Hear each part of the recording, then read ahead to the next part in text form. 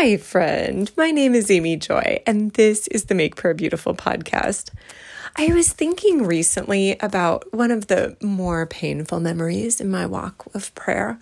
So at one point some years ago, I had read a whole bunch of Christian discipleship type books in a pretty short period of time, and they were mostly emphasizing how we really need to make sure we have no idols in our hearts, and if there's anything that we love more than God, then He's going to make sure He takes that away from us. And so all of this seemed at least reasonably plausible to me, and I have really always wanted to be a sincere follower of Jesus.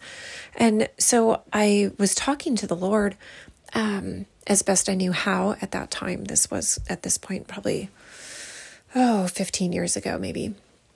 And I felt like, what is the most beautiful thing in my life that I own?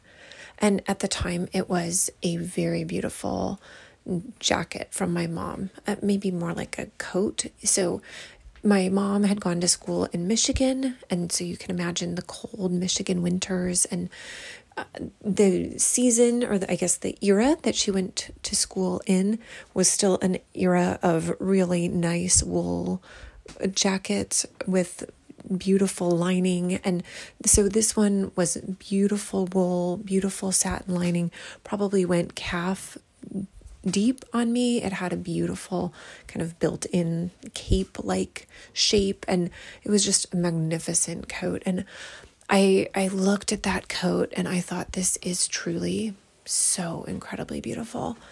And I was like, but I really, really want to be close to the Lord. And so I am going to donate this coat to Goodwill.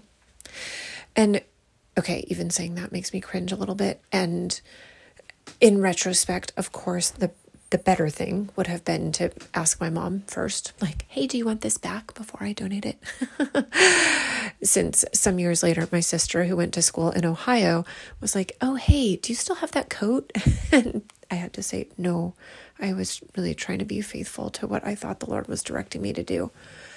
And, I think the reason I had given up the coat, as I think about this now, I think I had wanted the gift of the Holy Spirit of speaking in tongues. And I felt like, well, maybe by proving to the Lord how serious I am about this, He will give me this gift. And so, it's so painful to think about this.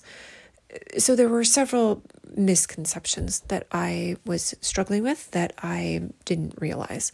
One of them is that God is a loving Father, and I did not need to go and try to eradicate any sign of idolatry, by which I honestly kind of viewed it as like anything that I liked in the world I thought I needed to eradicate. Well, you know what?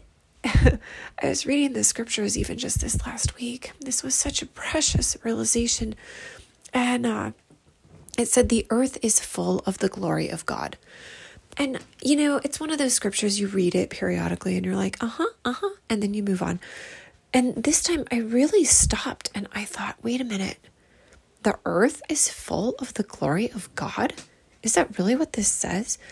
And I went looking because that seemed wildly improbable to me in some way, like maybe the universe. I mean, the universe has the sun and the moon and the stars. That seems like that might be a good container for the glory of God. But the fact, this is the picture in Isaiah where the seraphim are calling to one another, holy, holy, holy is the Lord God Almighty. The whole earth is full of His glory. And so I was thinking about this, like this earth, the earth that I walk on, this is what the seraphim are celebrating. And I went and looked it up, like surely this was a mistranslation and they actually mean the universe. But no, it's literally this earth, the earth that we stand on. This is what is suffused with the glory of God. And so that sense that this earth that we dwell in, God loves. He loves it and He cares what happens here in this place. And so that was one thing that I needed to recognize, that God didn't hate this earth and hope that I could just get over it and be at peace without liking anything about it. No, He made this universe and He made this earth, and He loves us and He loves the the creation that he made.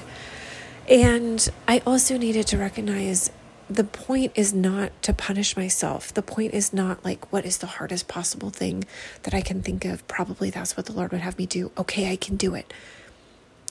And so, Lord, I am asking that you would correct our misconceptions of you, that you would give us a new perspective on who you are, on your goodness and your beauty and your grace.